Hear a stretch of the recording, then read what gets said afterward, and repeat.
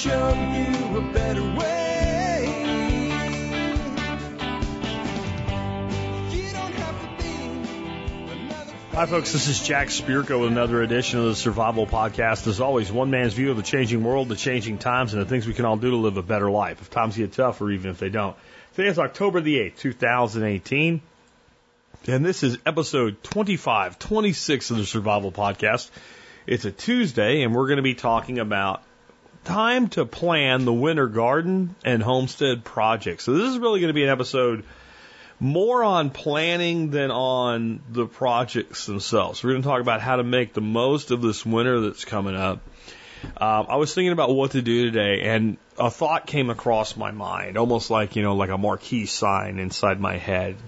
And it was basically that the summer of 2019 seemed to go on forever. When I was a young kid, it was a good thing when that happened. When you were out of school and you were, hanging out with your friends and chasing girls and going up the mountain and swimming in stripping holes and stuff like that.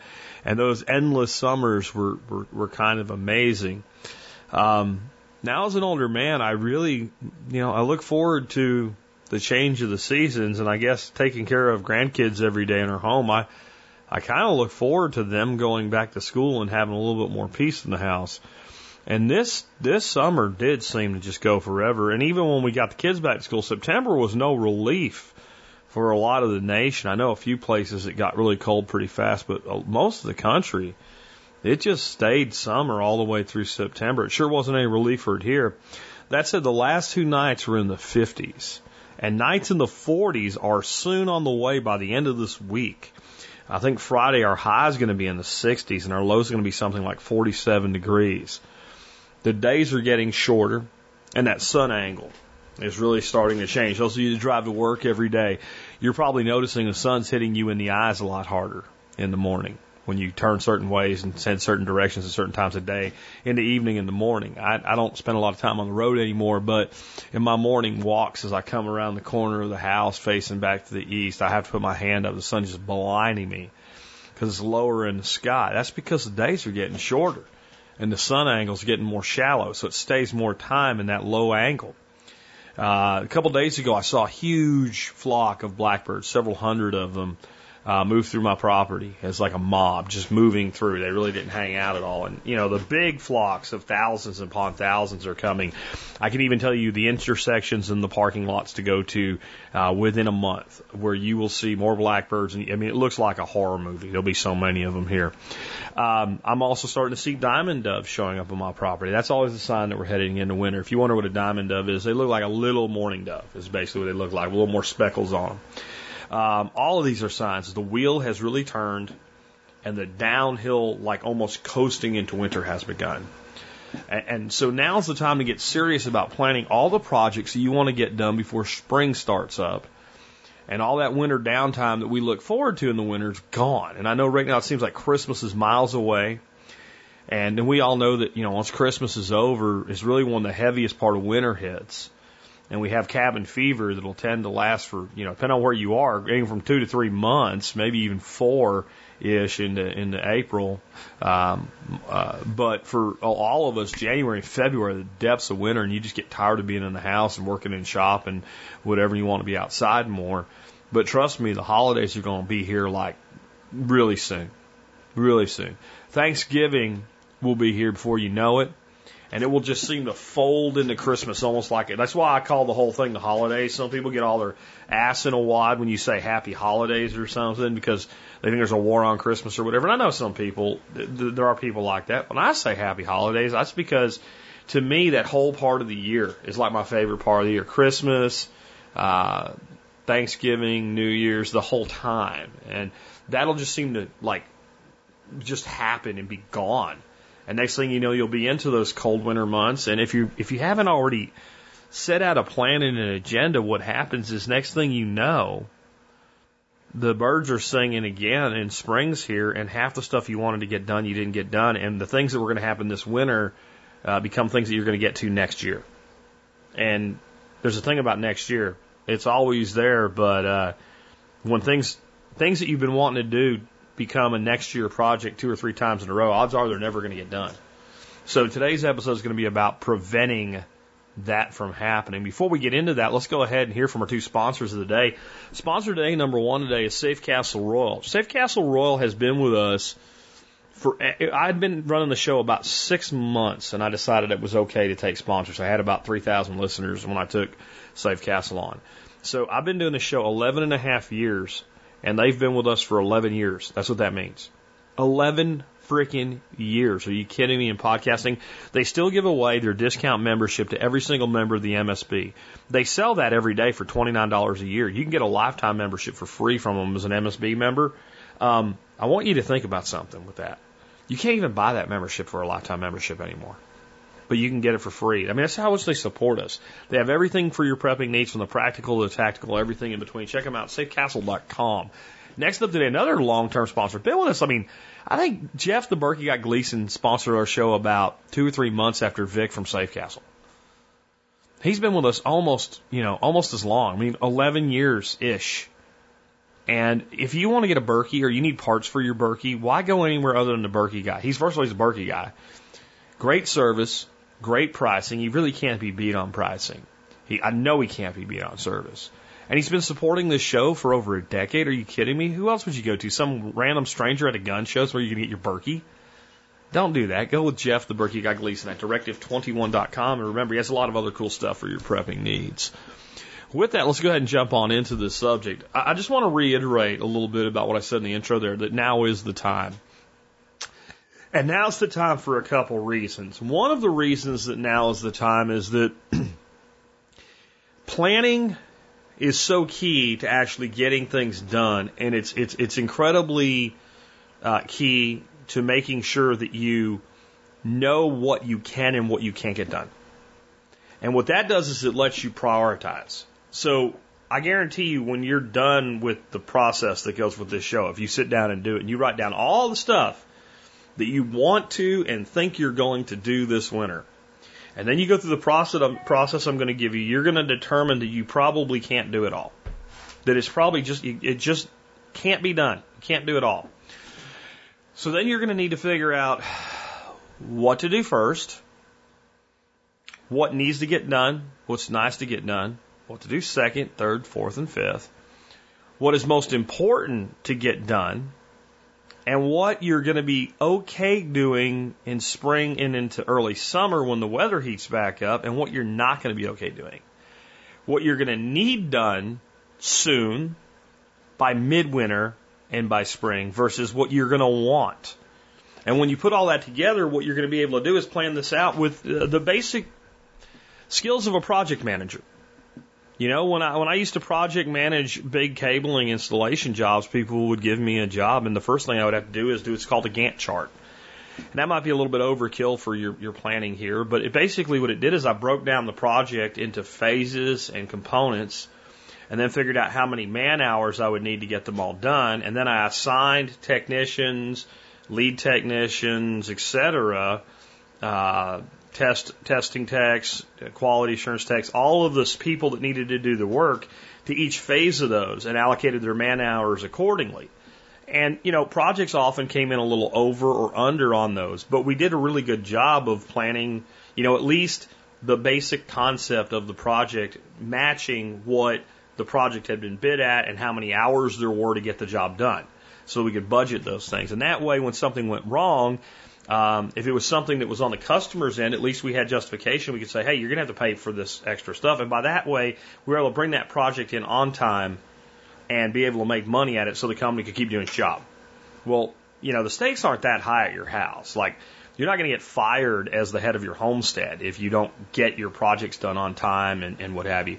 But it is going to mess a lot of your planning up. Your broad plan, the stuff you just do in your head without writing anything down or really thinking about it. So by establishing budgets of both time and money and priorities, we can get things done in a way that gives us the most bang for our buck, most bang for our money, and the most bang for our time invested. And the time to do that is now, because it's important that instead of getting into this period of time and just start randomly doing stuff here and there, that we've already planned out, by November 15th, this project's going to begin. And I've got 2 weeks to get it done. And if it ends up going to 3 weeks, then we can just move the whole project timeline, or we can figure out how to accelerate something else to try to get all the things we want done. If we wait till November 15th and decide to do this project, well, now I don't have the materials that I need to do it, and I didn't know how much it was really going to cost, and this thing's broken, and I got to fix that instead. And you see how it goes. But if we do the planning now, because now is still the time when you're probably busy enough that you don't have time to do all the stuff, but you can find the time to do the planning. And so I try to do a show on this type of planning somewhere in this time period every year, and I think it's a good time to do it again. So step one, and again, I'm going to tell you some of the things I've got planned for this year, but I'm going to do most of this on how you can run the process no matter what you want to get done. Mostly, I want to focus this year on my growing systems to grow small livestock, and a little bit with my shop building, which is also going to be key to getting a lot of the other stuff done. So that puts the priority on the shop building. But it won't matter. Once you make your list, this process will work for you no matter what you want to get done. And it'll work year round. It's just really applicable to this time of year as we head into that winter downtime where we can't spend a lot of times in part of the country, you're not going to spend a lot of times outside. But a lot of your construction projects and stuff like that you can do in your shop building or your garage or things like that. Or you can spend time outside doing physical labor that normally you wouldn't want to do in the summer because, like, here you'll die. Like, you work too hard in the summer in Texas, you just fall over and they don't even come get you. The hole you were digging, they just kick you in it and throw the dirt on top of you because they know you're done, right? So we don't want to do that. All right, so step one is evaluation, and there's 4 keys into evaluating what you did this year. And that's where I think, instead of starting with where I want to be by spring and what I want to get done, let's start out with what we did. So the first thing you should ask yourself when you look at all of your homesteading activities up till now, your gardens, etc., what worked? What worked really good? You know, just go through all of the things that you've put together on your home, like your composting system, your garden, if you're doing livestock, if you are doing aquaponics, if you're doing food preservation, whatever you're doing, just list all the stuff that you do, and then go by and grade them. Like, how well did this work? Is this an A or a B? And that's pretty good. Is it a C or is it an F? Because your next question is, what didn't work? What was just a failure? Because we all have failures. What do you just look at and go, planted those trees there and all of them died? I planted those trees and 9 of the 10 died. All right. And with that also, what was clearly a losing play? Like, even if it quote unquote worked, like Dr. Evil, it worked, right? Even if it worked, then it really wasn't worth doing. So maybe, yeah, this system grew a certain amount of food, but if you look at it, you could have bought like organic food for 1/10 of the price of what it cost you. And then when you evaluate that, you have to say, okay, well, that's now a sunken cost. Will it continue to do that? Will it continue to be a losing play, or has the loss been absorbed? Yeah, you know, this garden bed didn't really produce with this particular crop enough money to pay for itself this year, but at this point it is paid for. It is done, and it produced enough to be worth doing. Or do I need to convert it to something else? Because what we need to look at when we see what didn't work and what was a losing play is, do we either kill it or fix it? Because if we kill it, then it just goes off the list. And then we're left with some type of infrastructure or some type of resource that needs to be reassigned. That needs to go on our active list for things that we're going to do. And if we're going to fix it, then we need to figure out what we need to do to fix it that makes it worth continuing to do, or makes it where we believe that an adjustment will make it productive for us. And that needs to go on our list of things to do. So it's very important we identify those. And then you really need to ask yourself, when it comes to homesteading especially, and it's so centered on food production in many instances, what did you enjoy doing, eating, and having? So maybe you planted something and you grew shitloads of it. Maybe you grew butternut squash and you live where there's not a million vine borers and squash bugs, and you planted 2 or 3 butternut squash plants and you have 50 butternuts that you're looking at. And you go, they're worth about $5 a piece because there's some little ones and big ones mixed in there. So I got $250 worth of butternut squash. But turns out you're giving most of it away for people to put out for displays for Thanksgiving because you don't really care for it. Well, even though you were successful at it, you didn't really enjoy eating it. So unless you have a use for it, like a craft use or something like that, probably need to grow less of it next year.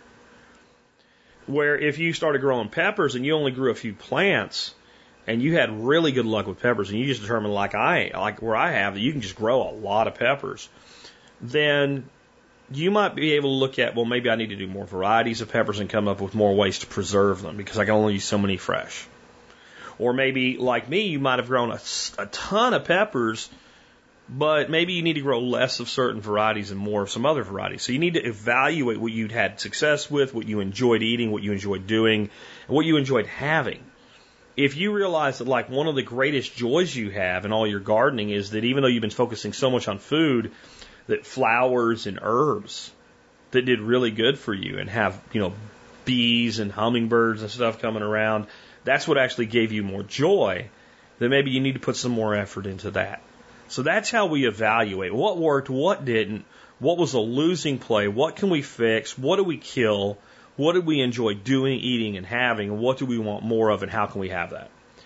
If you start there, then the list that you're going to make for things to do and the priorities that you're going to do it in is going to make so much more sense than if you decide, well, I just want this because I saw somebody make one on YouTube and I have to have it, or I want one of these because Jack has one and Jack's cool, so I want to be like Jack and be cool. No, that's not how we're going to think. We need to think from a standpoint of what worked for me, what did I enjoy, and what do I want to add to my life, or what do I want to shore up, or what do I want to get rid of. I'm pretty much done with quail in my aviary. It was a fun experiment. But in the end, my wife doesn't eat quail eggs. I don't know why, but my wife just will not eat quail. She'll eat chicken, but she won't eat quail. And I mean chicken I raise. She'll eat turkeys I raise, but she won't eat quail. So I put the work and the effort into something that only I eat. I love my duck eggs a little bit more than I like quail eggs. So, we sell a few quail eggs here and there. But in the end, it was just like, okay, this isn't a thing for me. If my wife ate quail, I would be raising a meat batch of quail every 6 weeks. I would have a batch coming into fruition, and I would be eating quail once a week for 6 weeks, and then there'd be another batch, because they're so easy. But if my wife's not going to eat it, having to cook two different things for dinner, it's just not what I'm about. So even though that worked, even though I kind of enjoyed it, it wasn't worth it. And that's how we have to look. People ask me, why don't you do rabbits? I think rabbits are fantastic. I love rabbit. But frankly, I'm better off buying a few rabbits a quarter or something like that for myself, because again, my wife's not going to eat it. If she's not going to eat it, it's not worth the extra effort and the money and the time. So next we need to do is use that to plan our next steps. We want to do more of what worked. If things worked in the past, we know they'll work in the future, so we want to do more of them if we need to. So if we did really great at growing tomatoes, just a for instance, but we ended up with more tomatoes than we can use, we do not need to grow more tomatoes. We actually might even need to grow less tomatoes because even though it worked really good for us, we just don't need any more. Or we need to figure out how to channel what we did into something that does something for us. So what I mean by that is, well, if we started our own seeds and we grew 50 tomato plants, which is, unless you're doing a market garden, kind of crazy, but we did it to see if we could, and we did. And it turns out we're really badass at starting tomatoes and making tomato plants, and that's why we were able to grow so many tomatoes. And we have the capacity to make 50 or 100 or 200 plants, then maybe we want to make the plants and only plant half a dozen of them, sell the rest. Friends and family, and maybe do something with somebody down at the farmer's market with a consignment type sale or something like that. Maybe we need to channel that. Or maybe we realize since we grew all those tomatoes, we have really great soil, we need to grow something else with them. But we don't want to do more of something unless we need or we will benefit from doing more. But if we did something and it worked and we can use more next year, let's do that. And some of those things you're going to find out are things that you may change along the way. I've always talked about growing radishes with kids because you can grow radishes in 30 days or less. And for little kids without a lot of patience, to be able to put a seed in the ground, see it sprouted in 3 or 4 days, and even if they won't eat it, having them go out there and pull it out of the ground in only 3 or 4 weeks and see there's this thing I made is really valuable. But I only ever grew a few radishes here and there, and I mostly let them go to seed to bring in pollinators and stuff because I just didn't like radishes. And I still don't like radishes, if you mean radishes the way that they were in my life for the last, 46 years. But somehow in my 47th year of life, I found out that you can cook a radish and it totally changes its character. And now I like radishes. So now radishes are something that worked that I now want more of because there's a purpose for them where there wasn't before. And then you need to fix or abandon what failed. In your evaluation, this thing just didn't work, then just stop doing it. If it's not fixable, or if you've determined, even if I fix this, it's not going to be worth it, then abandon it. And sometimes it's not even that it failed, it just doesn't work for you. Like bees was another thing I gave up. People say, you don't have to put that much into bees, but it was one more thing to do that, frankly, I didn't get enough out of for it to be worth it for me. I didn't really enjoy it, and it was something that only I could do, or if my mentor came over, he could help me with. Like no one who watches my place was really comfortable with it. Nobody that would come hang out with me really wanted to hang out with bees. Like it was just a thing that really, I have total respect for it. I'm glad I did it for a couple of years. I learned something. I have the skill if I ever needed it now, but it just didn't really work for me, even though it didn't fail. So I quit. There was a guy I had on the show years ago, and he was talking about unschooling and how he dropped out of high school. And I said, well, what do you say to people who say you were a quitter? And he said, I'm all for quitting things that make me miserable. And bees didn't make me miserable. They didn't make me happy. And I'm for quitting things that don't make you happy, especially if you can. And then decide what you want to do next. So you go through that process, and you end up in a great position to start listing all the things that you want to do. So that's the next step. You just list everything you think you want to do, right? And once you do that, you need to sit down and look at each item individually and say, how much time and money will each idea cost me? How long will it take me to build this thing, to do this thing? And understand, you don't have to be perfect. There's something called a swag, and a lot of people are familiar with the term swag from a standpoint of, like giving out T-shirts and cups with logos on them and stuff like that. That's not what I mean. A swag is what's known as a statistical wild-ass guess. So you might ask somebody in a company for, what do you think our marketing budget's going to be next year? And since they haven't gone to department head meetings and got it or whatever yet, they have no real way of saying our marketing budget's going to be $2 million. But they know what the marketing budget was last year.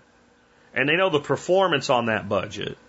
And they have a feeling for what's going on. So you might say, look, I'm sorry, but I work at a higher level than you do here, and I need a number to put here for now. Give me a guess. And calling it a swag makes it sound a little better than you're just a wild-ass guess, but that's all it is. You're using statistics with what you know to make a wild-ass guess at what you don't know. And that's fine for this. So how much time is it going to cost? Now, money is a different thing. I'm big on actually determining what stuff's going to cost, because I just sit down, if I'm going to build something, for instance, and it's going to have 2x4s in it, well, I know how many 2x4s are going to go in there. And I know if I'm going to use nails or screws or bolts to hold it together, so I can figure out how many of them I'm going to use. If I'm building something like a chicken tractor, a pretty simple project, then I know I'm going to need, hardware cloth around it, and some bolts to do the wheels with, and some hard wheels to make it easier to pull, and I know all the stuff that's going to go into it, so I can just go to Lowe's or Home Depot, and even if I'm not going to buy the stuff, I can just start adding stuff to my cart. And almost like without using Excel or a spreadsheet or anything, basically I've done a takeoff, which is an estimate for those that are uninitiated, and here's all my materials, here's my cost. And if I don't want to go pick it up, it'll even tell me how much it is to have delivered. And when I buy a bunch of shit, it's always worth $50 to have it delivered, which is usually what the delivery is from Home Depot or Lowe's. So yeah, I have it delivered. A guy comes with a forklift. He drops 75 timbers I don't have to carry. Totally worth $50. But I have my budget now.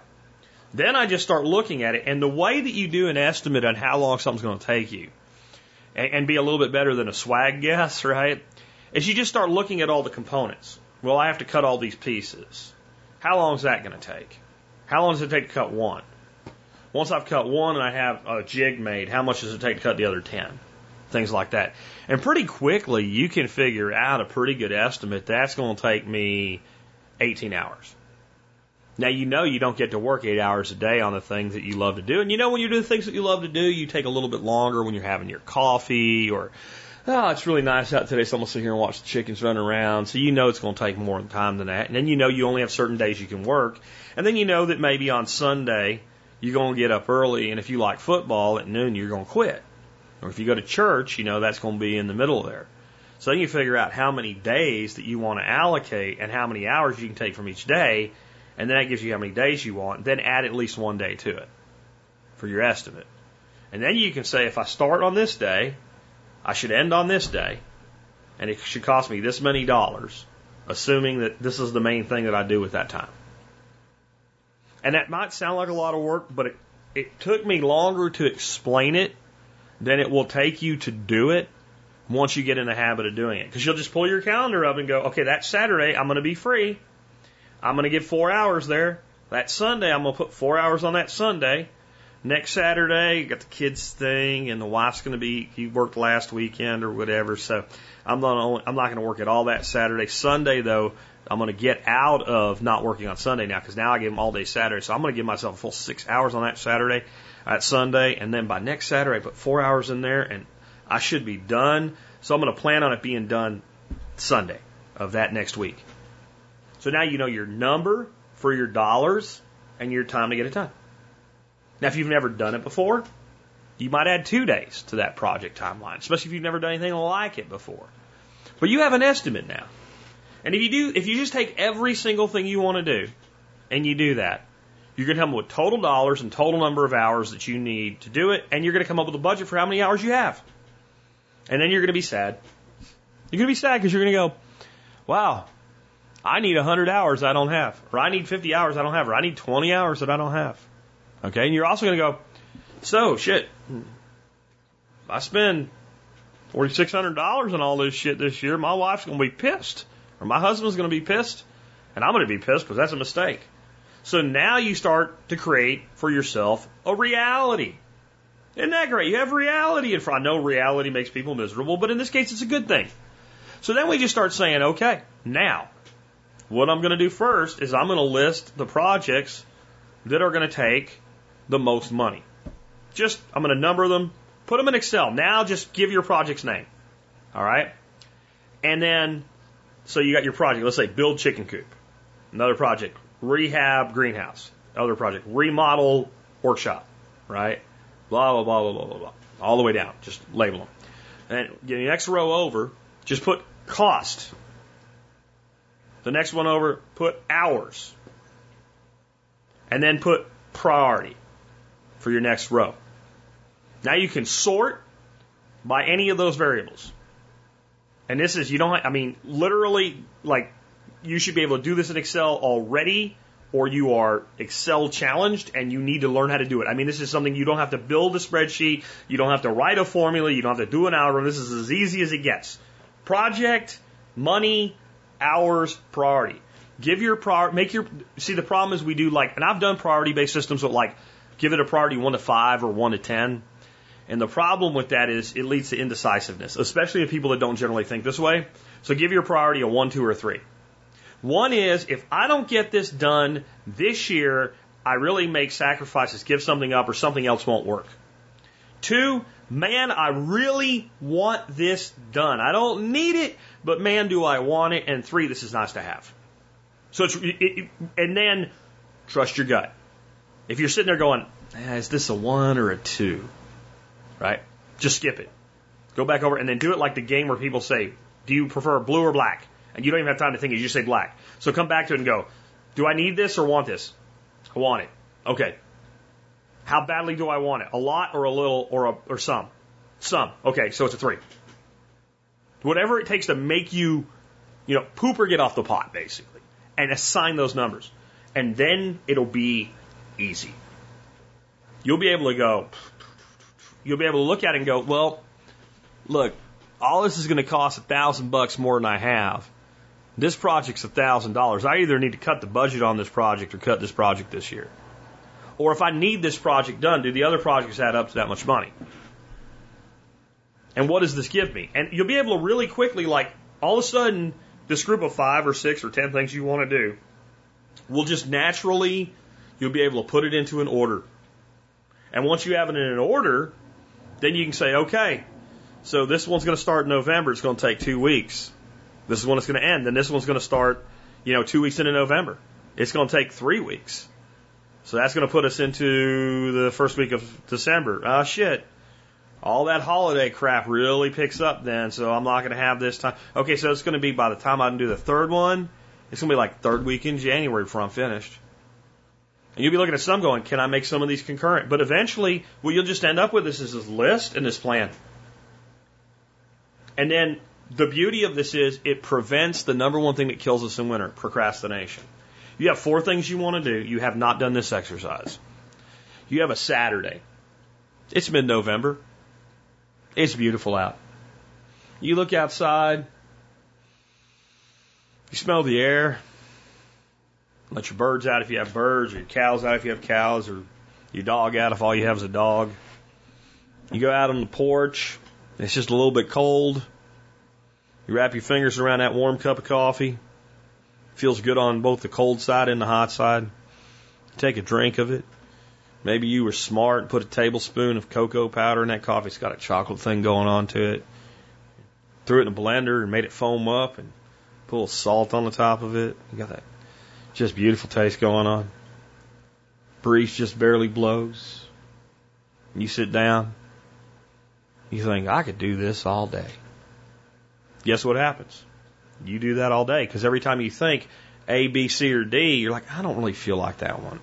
But you get up in that morning and everything feels like that, and you have that same beautiful cup of coffee, that same great morning on the porch, and it says, today's the day that I'm going to work on a chicken tractor.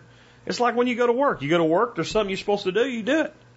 And the reason you do this is, if I thought you were going to be miserable doing these projects, I wouldn't say to do it. I'd say figure out something else in your life. But I find that even when I'm like, I don't feel like that today, I just want to sit here. I want to go, I'm just going to watch football today or whatever. When I go out to the shop, turn the TV on the Red Zone channel and listen to the game in the background, and when something happens that I really think is exciting, stop for a minute and go watch it and then go back to work, I have a blast. I enjoy the hell out of myself. And I feel really good about what I got done at the end of the day. And you need to manage your time with this with a quitting time, just like you have at work. When quitting time comes, you quit. Now, being a self-employed type, an entrepreneur type, this is where my wife's come out and gone, hey, do you think maybe you need to quit doing what you're doing right now? Like, you need to stop this? And I'm like, well, why? What's the problem? And, her response is, well, it's 8:30. And I'm like, holy crap. So what I started doing then to prevent that from happening is I would set a time budget, just like I always did. But then that would translate into, so that means that today, Jack, you're closing up the shop at 4. I mean, come on, it's your day off. You can't work all day. So, and my wife and I, we do things together while I'm working. So it's not like I'm totally isolated. I mean, we spend a lot of time together, even when I'm working my podcast and my business and stuff like that. So it might be a little easier for me. But still, it's like, okay, 4 o'clock, we're going to sit down and watch TV, or we're going to cook soup together, or whatever it's going to be for a winter day. And I will set my phone with an alarm. And when it goes off, put things away. And I've even gotten now where I'm really strict on myself. Like, so if I'm going to stop at 4, the first alarm goes off at 3:45. And that means, maybe you can cut that one more piece of wood or whatever, use the nail gun and put that one last nail in or something like that. But you need, whatever needs to be cleaned up and put away so you can go in the house. You start doing that. And when you're done, you go in the house. And then at 4 o'clock, the alarm goes off again. And that means, unless something's going to die or something's going to get broken, wherever it is good enough. It's time to go in and keep your commitment. And that's made my life a lot better. So if you're a workaholic, then that's something that you really need to think about adding to your planning there. And if you do that and you schedule your things to begin on those dates, and then you start them on those dates, and then what you can really begin to do is, if you plan something, it wasn't going to be done until December 15th. And you get done the week before. So it gets done right, December 10th. Well, you can either make some more family time, or you can move the project up. Now, since you moved it up, maybe you had planned the next Saturday to work 6 hours on it. Since you've got an early start, now you can give your permission, well, I'm going to work 4 hours. I'm going to get up early, take a walk, do whatever you do for your morning routine on a Saturday, and I'm going to start working at 8. By noon, I'm going to be done. And I'm going to give my family the rest of that day.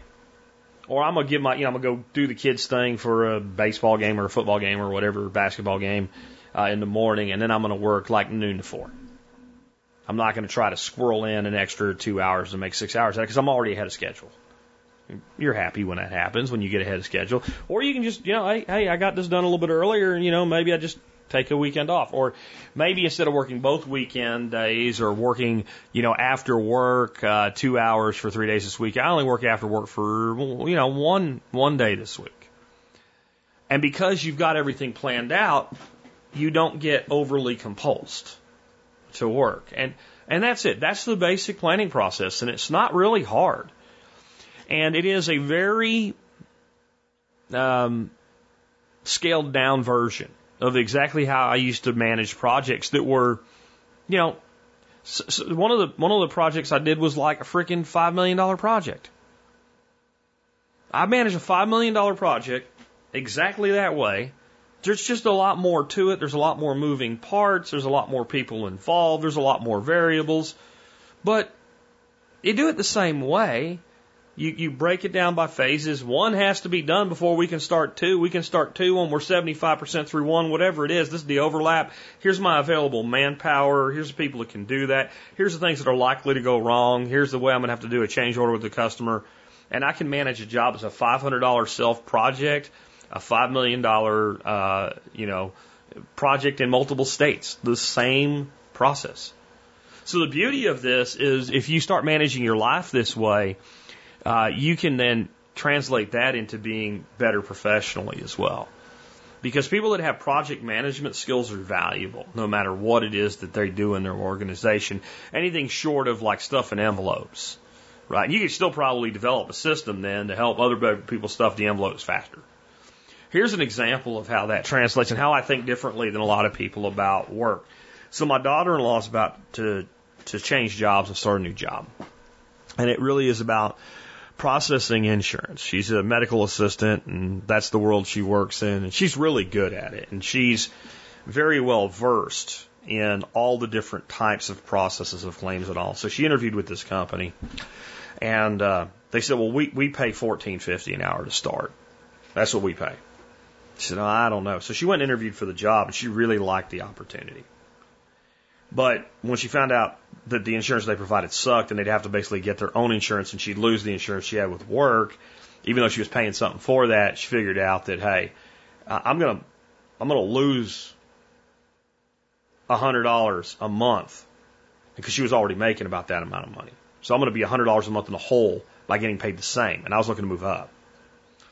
So she said the most powerful word in sales and marketing, and when you go on a job interview, you're selling and marketing yourself, which was no. She said, I really love this, and I really want to do this. I think I can do a great job here, and I love the flexibility, because there's a lot of perks to this job you don't need to know to understand the point here. But she really wanted it, and the lady said, well, hold on. Let me check some things. She called her back up and said, well, I can just start you at $16 an hour. So she got $1.50 an hour bump before she got hired by saying no. Now, how do you maximize that? Because they said, well, we can do probably like a quarter an hour raise in 90 days. And I'm like, that's not enough. She said, well, how do I get more? She said, that's what HR said. I said, they always tell you that's what HR said.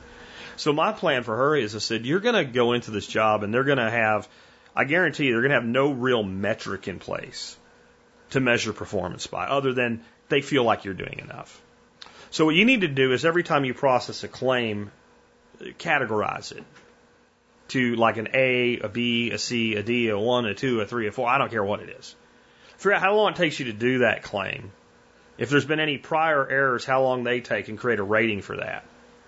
And then when you look at a claim, immediately say this is a 1, a 2, a 3, or a 4. And then just make a little sheet for yourself that day. It says 1, 2, 3, 4 on. Every time you finish one, put a check mark under 1, 2, 3, and 4. Now, I'll build you a spreadsheet for that, and every day when you come home or right at your desk before you leave, take 2 seconds and enter, I completed X, Y, Z, and A number of these particular types of forms today. And then each one of those have a score. Like the easiest one's a 1, the next one up's a 2, the third one's up a 3, and the fourth one's up a 4. And you get that many points for each one based on how complicated they are to do or how long they're supposed to take. And then work really hard at averaging your number at the end of the first week. At your second week, have your number go up. And third week, have your number go up. Fourth week, have your... And figure out what is the best number you're capable of. And then figure out anything you can that makes that number go up after you've done everything the way you're supposed to by any kind of efficiencies you can lean out and keep pushing that number. And at 90 days, instead of going and say, well, I don't miss any work and I do a good job, walk in with with 3 pages of an Excel workbook, 30 days each, showing the numbers, the process that you created, the way that you're judging yourself, and your increase in performance from day 1 to day 90, and say, I think with all this, maybe you can do better than a quarter. Now, I'm telling you, even though this is about homesteading, if you didn't just get the value out of this show for a year from that one piece of advice, if you're in a job like that, where you don't think there's a way to move up or there's a way to stand out, what's that worth? Right? And that is the same mentality now. See what I'm saying? It doesn't matter what you want to do. This same mentality can go to anything. And what I said is I would take that and say, I've developed this methodology. I noticed that we really don't have a way to judge ourselves here, so I did it. You guys are welcome to start using it, and I'll help you in any way that I can. You see what I mean? You can do the same thing at home. You can do the same thing at work. You can transform your life with these skills, and they're not that complicated. Because everything I just said to do, it blows away an employer. Like, I can't believe you judged yourself this way and created a review process for yourself. You created but you know what? A person that actually knows their shit, like she knows insurance. And maybe it's not 4, maybe it's 3. And maybe one of them is a score of a 1 for every one you get done, and one's a 1.5, not a full 2. I don't know. You figure that shit out. It doesn't matter. When it's done, it's better than what they have. And it blows them away. But how much does it really take out of you? Well, a person knows what they're doing in that environment should be able to develop that system in about an hour. When something comes up that doesn't fit the method, you should be able to assign it into something or create a variable for it in about 5 minutes. If that happens 3 times a month, that's another 50. That's 45 minutes into a 90-day period. And it should take you less than a minute a day to enter your numbers. So call that another hour and a half. So you're going to put in, going beyond what's required, about 3 extra hours of work over 3 months, an hour a month of extra work. And then you have a story. So let's say that you work for somebody that sucks so bad they don't even care that you did that and say, I don't know why you're wasting your time with this. You're so stupid for judging yourself. We judge you. Here's your stupid quarter and go back to work and stop wasting your time with this. Well, then you take that methodology that they had no value in and you go find a competitor or somebody in a similar line of work and say, well, I've been working at this place and I really wanted to do more with what the opportunity was. So I built this whole system. And they have no interest in using it. And it'd be one thing if they had a system they thought was better, but they have no way to quantify the performance of their workforce. And I was wondering if you'd like me to come here and not only do this job, but help you implement this. See, this isn't hard. This is lifestyle developing business or business developing lifestyle. And you can transform this any way that you want. So just thought I'd throw a little bonus in there for you. Let's talk about some things I'm planning this year. New garden beds and rehabbing the aviary and the wicking beds. I'm kind of putting that all in one. And the reason I'm doing it, I get to cheat. I got a bunch of people coming here that are going to build the new garden beds for me as part of the workshop. But they're kind of right in that same area, so I'm kind of seeing that as one big project. And I kind of see them as the same level of priority. That all needs to be done for the stuff that I want to grow there next year. And there's some things being changed about the aviary, and I'm not saying exactly what, but it's basically becoming a herpetoarium, which means there's going to be reptiles and amphibians in there. And there's certain things that need to happen in there, or next spring, when it comes time to start putting those critters in there, they can't go in there. So, and the other thing is, like, these are both really straightforward projects. Cost estimation, easy. Labor estimation, easy. But I want to get those done. I want to completely rebuild the greenhouse and the aquaponics system in it. This is a high priority for me because some of the other things I want to do is develop a new system for starting plants and stuff like that. And this all needs to be done so I have the greenhouse for starting my plants for spring gardens. So those are like my top priority things to get done early in the fall before we even get full on into winter. With that, there's nothing that stops me right now, because this is not a project that requires me to do a lot of stuff. It requires me to get a lot of organization and idea and plan together. So I want to develop a new plant starting system and schedule. I want to know on this day I'm starting 25 lettuce plants. On this day I'm starting 8 tomato plants. On this, the day I'm doing it, where those plants are going and how they're going. By the way, I got another bonus tip for you today. So if you go to Home Depot, Lowe's, or any box retailer, like Walmart does this too, that sells Bonnie's plants, which are kind of like the most mass-marketed vegetable plants you can buy, tomatoes, peppers, etc. There's like a half dozen things that they sell 20 varieties of. And they come in these black 10-pack holding trays. And each of those trays, there's a cup, and it's a white, green, and yellow cup that says Bonnie's on it. Those cups are a little bit shorter, but they're pretty much exactly the same size as a party kegerator style red Solo cup that you go to a college party, pay $2 to get into the. They're probably more now. When I was a kid, we'd pay $2 to get into a keg party, and you got a red cup, and you go to the keg and fill it up. That cup that everybody knows, they fit in those Bonnie's trays like they were made to go in there. Probably because the company that makes the cups for Bonnie's makes Solo cups. I'm just guessing at it, but it's so close. So you take a stack of those things and a drill and drill a couple holes through, 10 cups in one shot, and then boom, you've got a tray full of cups, and you're ready to start your plants. And the Solo cups last longer and will do more plantings for you than the Bonnie's plants, and it's all cheaper than buying specialized equipment. And the reason I bring this up is if you go to Home Depot, Lowe's, etc., they usually have big stacks of those black trays, because most people buy 2 plants, 3 plants, and they don't take the trays with them, and they'll just give you the trays. You can just have them. They're free. So you can get all your trays, keep everything organized, go buy one giant thing of red cups down at Costco. You got enough to start plants for years.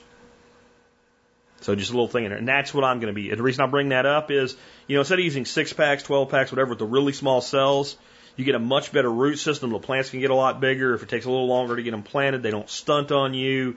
They dry out slower, so they stay watered longer. Everything's better. So I want a whole new system and schedule behind the plants. And that's also going to include, that's a very intensive project that involves being able to sit on my ass on my couch on days where I can't work outside. Because that includes researching more. I've done a lot already, but disease resistance in certain vegetables, and what varieties and things like that I'm going to grow, getting the seeds ordered, get everything organized. So I have a box, all my seeds are in it, so I know, grab these seeds out of this. Everything as organized as it's ever been and better with my plant starting.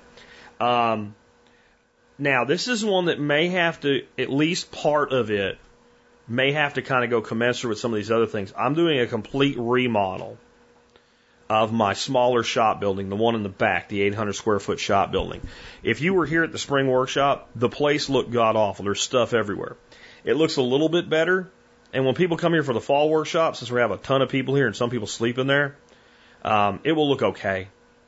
But I have not been able to bring myself to put any real effort into organizing that thing, because I know that this fall, one of my projects is some of the shelving that's in there was built by the prior owner. It's just not usable. It's too deep. You can't reach the back of it. It's too high. So I've already ripped a bunch of it out. More of it's coming out. There's some stuff in there that still belongs to my son and my daughter-in-law, and they either need to come get it or it's going to Goodwill, and I'm going to completely develop that into the shop that it should have been turned into 6 years ago. I've got some good tools, but I'm going to be adding some. I'm going to get a table saw, and I'm going to have that place completely laid out and organized like the shop the dream shop I've always wanted and never built myself. And it's not a lot of work. It's more a lot of just getting rid of things and putting things where they belong and put some shelves in. And then set the equipment up and maybe run some power. So it's something I could probably do in a full weekend. But that needs to get done because a lot of the other work that I want to do involves, power tools and stuff like that. And in the winter, having a nice covered, heated, building, or on a nice day where you can open up and let the breeze through, is going to be much easier. Out there listening to my music, what have you, just a much better way to do things. So that's That's as high a priority as the greenhouse. In fact, it will probably happen before the greenhouse, because a lot of the stuff that I'll be doing for the greenhouse, the shop's right there. So it can be done in the shop and taken out to the greenhouse.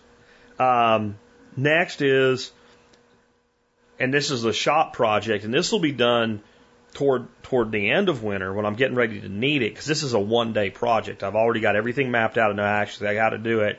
I'm going to build a new version of a chicken tractor. In fact, I'm probably going to build 2 of them, because I'm going to run probably 30 chickens this year, pastured poultry, for meat from the homestead this year. So that's going to be an 8-week process to raise those chickens on pasture. I'll do Cornish crosses. I'm actually thinking about doing like 25 Cornish crosses and maybe 10 Red Rangers, and letting them go a little longer, get a little bigger, and doing them as a chicken sausage chicken, because they're just really great for that, from what I understand from one member of this audience. But the chicken tractor I have has been around for 6 years. It's ready to fall apart, and I didn't know what I was doing. I didn't know what I was doing. I didn't have certain tools, and I didn't want to spend more money just to make it lighter. So I built it out of, stud lumber, the cheapest 2x4s you can buy instead of pressure treated. And it hadn't rotted. I mean, the bottom is starting a few places to fall apart. 6 years I got out of it. So that's not bad.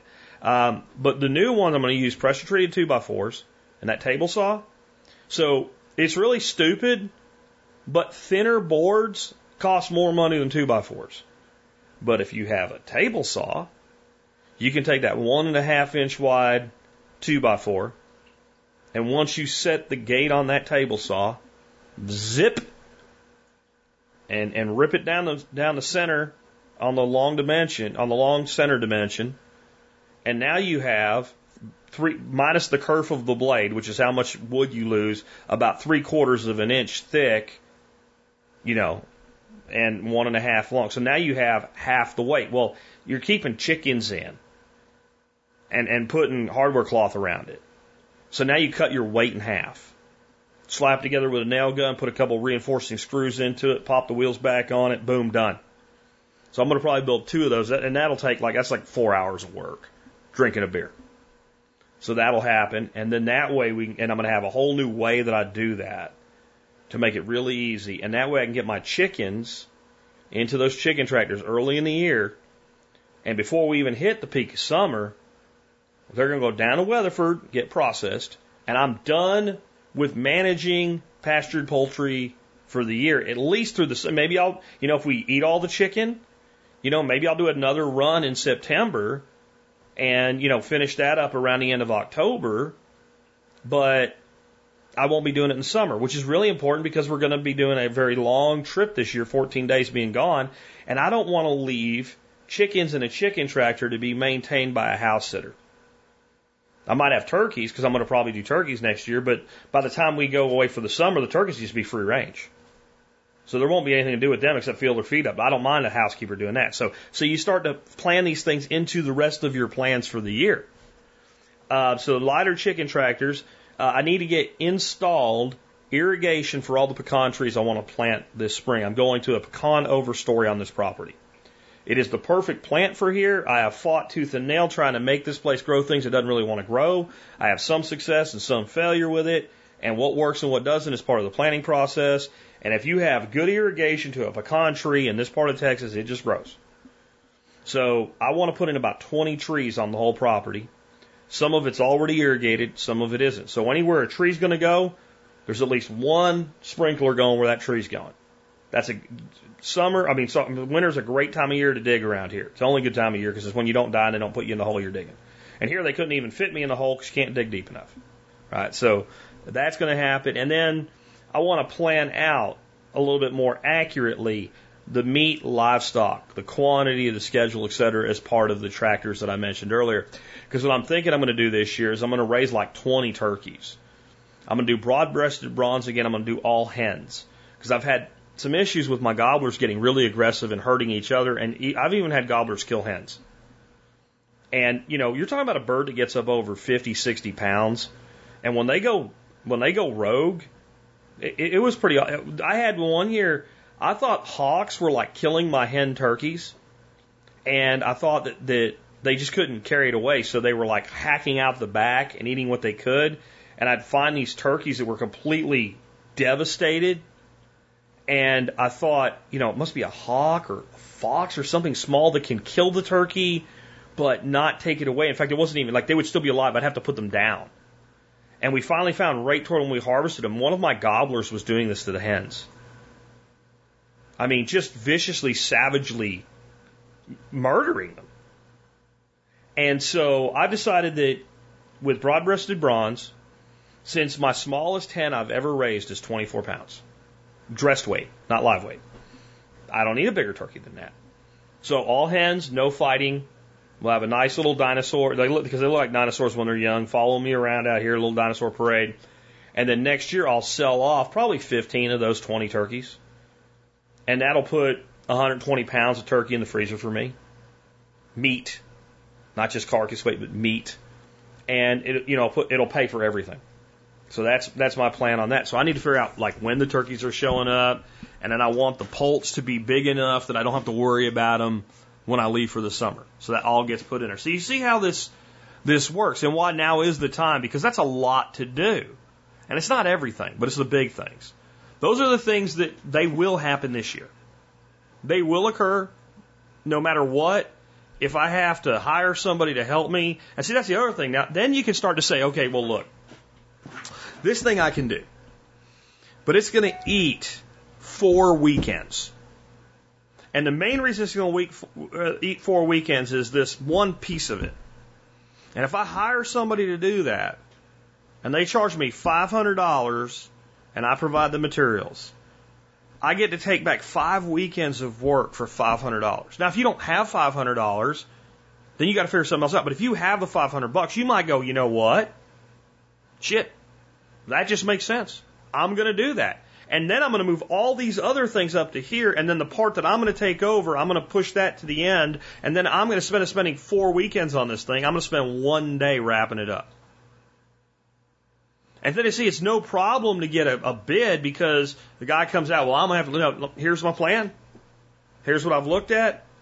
Here's all the materials right there. There's a tarp over top of them. Here's a list of those materials. If you think there's anything you need you don't have, you tell me, I'll get it for you. How much do you want to charge me to do the work? Well, I don't work that way. Goodbye. Somebody does. Bye now. That's how simple that is. You call handyman number 2. Hey, do you want to do this? Yeah, okay, get on it. I need it done by this day. I don't care when you do it. I don't care how many hours a day you work. I don't care if you work in the rain or not in the rain. I don't care what you do. Here's my drop dead completion date. Can you commit to that date? Great, let's get going. I can do it 2 weeks earlier. Great, get on it. Because it's just sitting there then ready for you for the part you're going to do. Now, if you don't plan things out, how do you make a decision about which is the best piece of which project to do that with? Because every year, there'll be 1 or 2 things that I do exactly that with. I get in touch with one of my handymen, and I say, look, man, I could do this. I don't have time. And when I do that, I'm almost always assured that I'm picking the thing that is the easiest thing for them to do the most for me with. So, I can, the best stuff is stuff that's not specialized. Like if you can do specialized work, then do the specialized work and contract out the general work that's the easiest, cheapest labor to do. But it's time consuming. That's the way I think anyway. And like I said, I think you can take a lot of this into your workplace, or you can take a lot of the ways you do these things in a workplace into your home. It goes both directions. A lot of this is very much in league with the thinking of the 4-hour work week. If you ever read that by Tim Ferriss, what he talks about is, if you have a job that's really complicated, but you spend a significant amount of time, let's say 8 hours a week, so it's a significant amount of time, doing some really menial components of your job, it might be worth you hiring an assistant out of your own pocket to do that work for you, so that you can spend more time doing the stuff that's actually things that you need to do that no one else can. And if you're paid in some sort of incentive, bonus structure, or whatever, you'll probably make so much more money that it makes the financial aspect of making that choice easy. I did this when I worked for Fluke Networks in sales, and they first got mad at me. How dare you have an assistant answer the phone for you? Who the hell gave you authorization to do this? But when my numbers spoke for themselves, and I was the number 1 sales manager in a $500 million a year company, all of a sudden everybody kind of looked the other way about it. And then a year into it, maybe other people should be doing this too. to the point of suggesting it. You know, I had an inside salesperson. When they bought the company I was working for out and absorbed us, they laid that person off, so I replaced them. Do that in your own homestead. Figure out the places where you make the maximum return for letting somebody else do the work and bring them in to do that. And then know when it doesn't make sense to do that. It all comes from a planning process. Anyway, I'd love to hear the plans you guys have. You know, come comment on the blog. We don't get a lot of comments on the blog anymore. Like, all the discussion has moved to Facebook. We don't even get a lot on the forum anymore. I'd love to hear from you on the blog. What are your plans this summer? Come on by, look up episode 2526 of the Survival Podcast. Leave us a comment or send me an email about it. Maybe I'll do a show one day where I'll take a segment, maybe 15 minutes, and go through plans that the audience has. What a great idea. With that, we have wrapped up the show yet again. Time to remind you there's 2 ways to help support the show. So if you want to support us, the easiest way to do that is become a member of the MSB. And the reason it's really easy is because you pay an annual membership, $50 a year. And then, you know, whenever you're going to get something for your prepping needs, your homesteading needs, anything like that, log into your account and look at all the people that give discounts. Use the discounts, and you'll probably end up saving $100 to $200 a year is about what people tell me they save on average. So you get paid to support the show. I really can't see any way it's easier to do than that. The other way, it's totally painless because there's no upfront real cost to it, is you're probably going to buy some stuff online this week or next week. And a lot of you guys shop Amazon. So when you're going to buy stuff online, just go ahead and go to tspaz.com first. T-S-P-A-Z, tspaz.com. Just start your shopping there. No matter what you buy, you help the Survival Podcast and the work that we do. But you can also look at all the things I've reviewed. Everything I've reviewed, I use, I own, I spent my money on it, and if I needed more of it, I'd do it again, or I wouldn't recommend it to you. I've been running this program now for over 3 years. I have sold, on average, I don't apologize for my success, somewhere between $1.6 to $2 million worth of things a year through TSPAZ. And in doing so, I have had very few, I'm talking a handful of people say, hey, this thing's not really what I expected or whatever. And most of the time when somebody tells me something isn't that great, it isn't something I recommend. They said, don't recommend this. I've sold literally millions of dollars worth of the products I recommend and had almost no one unhappy with them. And if they were unhappy with it, the company behind it made it right. So there are some things I recommend are lower cost electronics and stuff like that. You're going to have some problems, like E-Tech City's lanterns. I mean, come on, they're going to have some issues. They're cheap. They're $6 a piece. But when you get them replaced without even sending them back, then you don't really care. It's that piece fits that way. That's what T-Spaz is really all about. The item I have for you today is something I found this summer. I'm a big fan of French presses for coffee and tea. And now that we drink like 1 cup of coffee or 2 cups of coffee a day sometimes, making it in a French press and making it really luxurious just really is worth doing. And I've had one I've recommended for years. It's made out of glass with like a stainless steel holder. And it's a really good one. I like it. But this summer we were going out of town for our vacation, and my wife wanted to take French press with us, and I'm like, it's glass. It's going to get broke. Those idiots that throw baggage around are going to break it. So she said, why don't you get a different one that we can take with us? So I found this one made by Secura, S-E-C-U-R-A. It's an insulated, double-walled, stainless steel one. And I got to admit, my old one I recommended for years, it's still a good French press, but it doesn't get used very often. The one by Secura, that's the one we use almost every day now. And the beauty of it, since it's insulated, it holds the heat in your beverage longer. It's damn near indestructible. And I brought it around today because it's on sale for 36% off. Now, I didn't try to buy one, so I don't know if this is only Prime members or whatever, but somebody said to me on Facebook after I recommended it, they just bought it, and when they logged in with their Prime account and they went to buy it, they got another $12 off on it.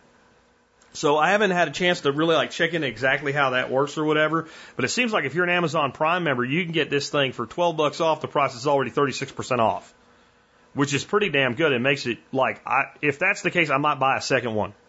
Because there's times when we have friends over and all that we use too, and I like this one that much better than the old glass one. I might just get a second one. As I said, if I recommend it, I own it, I spent my money on it, I would buy it again, or I wouldn't recommend it to you. This is a good deal today. And remember, you can always get my recommendations, the daily shows, videos that I put out, anything that happened in that individual day, including plenty of stuff that doesn't get mentioned on the air, by becoming a subscriber to the daily email. It's free to do that. Go to survivalpodcast.com, click on subscribe, fill out a form. We'll email you. If you get tired of it, click a link and we won't email you no more. No, I don't share your information. That brings us to the end of the show. Before I do the song of the day, though, I realized that I did not give you the quote of the day at the beginning of the show. And since we were talking about seasons today, I looked for a quote about seasons. And Jim Rohn, who is a guy I like a lot of what he does, and then he's not my favorite person at the same time, really kind of involved in the whole network marketing world and all, but, you know, good is good no matter where it comes from. And I really like this quote behind him that I found today. And it really puts the entire show that we just went through in perspective. So I'd like to share it with you now. He said, "You must take personal responsibility. You cannot change the circumstances, the seasons, or the wind, but you can change yourself. That is something you have charge of." Well, with what we were talking about today, you can't change the fact that winter's coming, but you can make the most out of winter. That's what this show is really all about. So I hope you enjoyed it. That brings us to our song of the day. Song of the day today is by Foster and Lloyd, as in Radney Foster, and it's called Texas in 1880. And what I love about this song, when I saw it from John Adam, there's been some songs in my head lately I've wanted to play for y'all that have kind of come up on my Pandora station and all lately.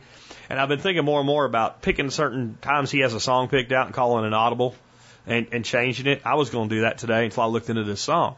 Because this song's kind of like, it sounds like a rodeo song. It sounds like it's all about rodeo.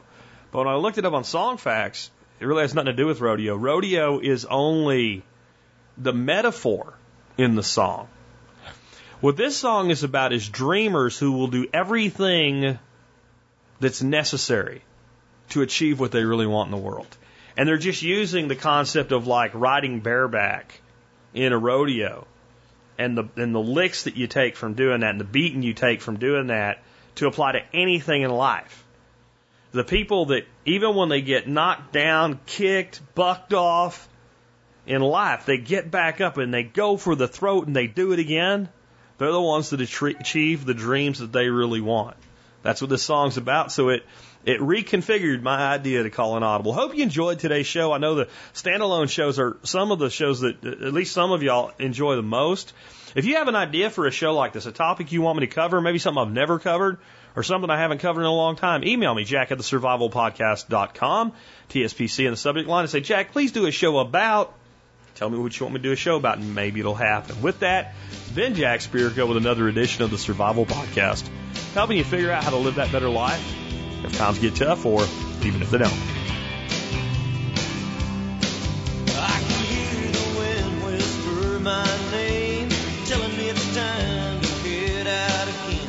My horses are trailered and the lights are shut down, and I'm long overdue for heading out of town. Got a fever that they call rodeo, just enough winning to make the next show.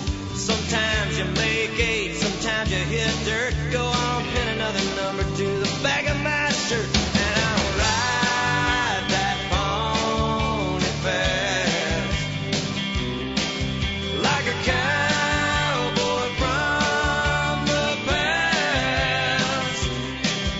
Be young and wild and free, like Texas in 1880. Just like Texas in 1880. Right from Phoenix and Tulsa to the Astrodome, New York City down to San Antone. These boys are riding for legendary fame, and our money's all gone, but we ride just the same. Our hearts that get broken and our heads that get busted, but we'll always believe the things that we trusted. There'll be those nights when glory comes round, and we'll tip our hats and wave to the crowd, and then ride that pony fast like a cowboy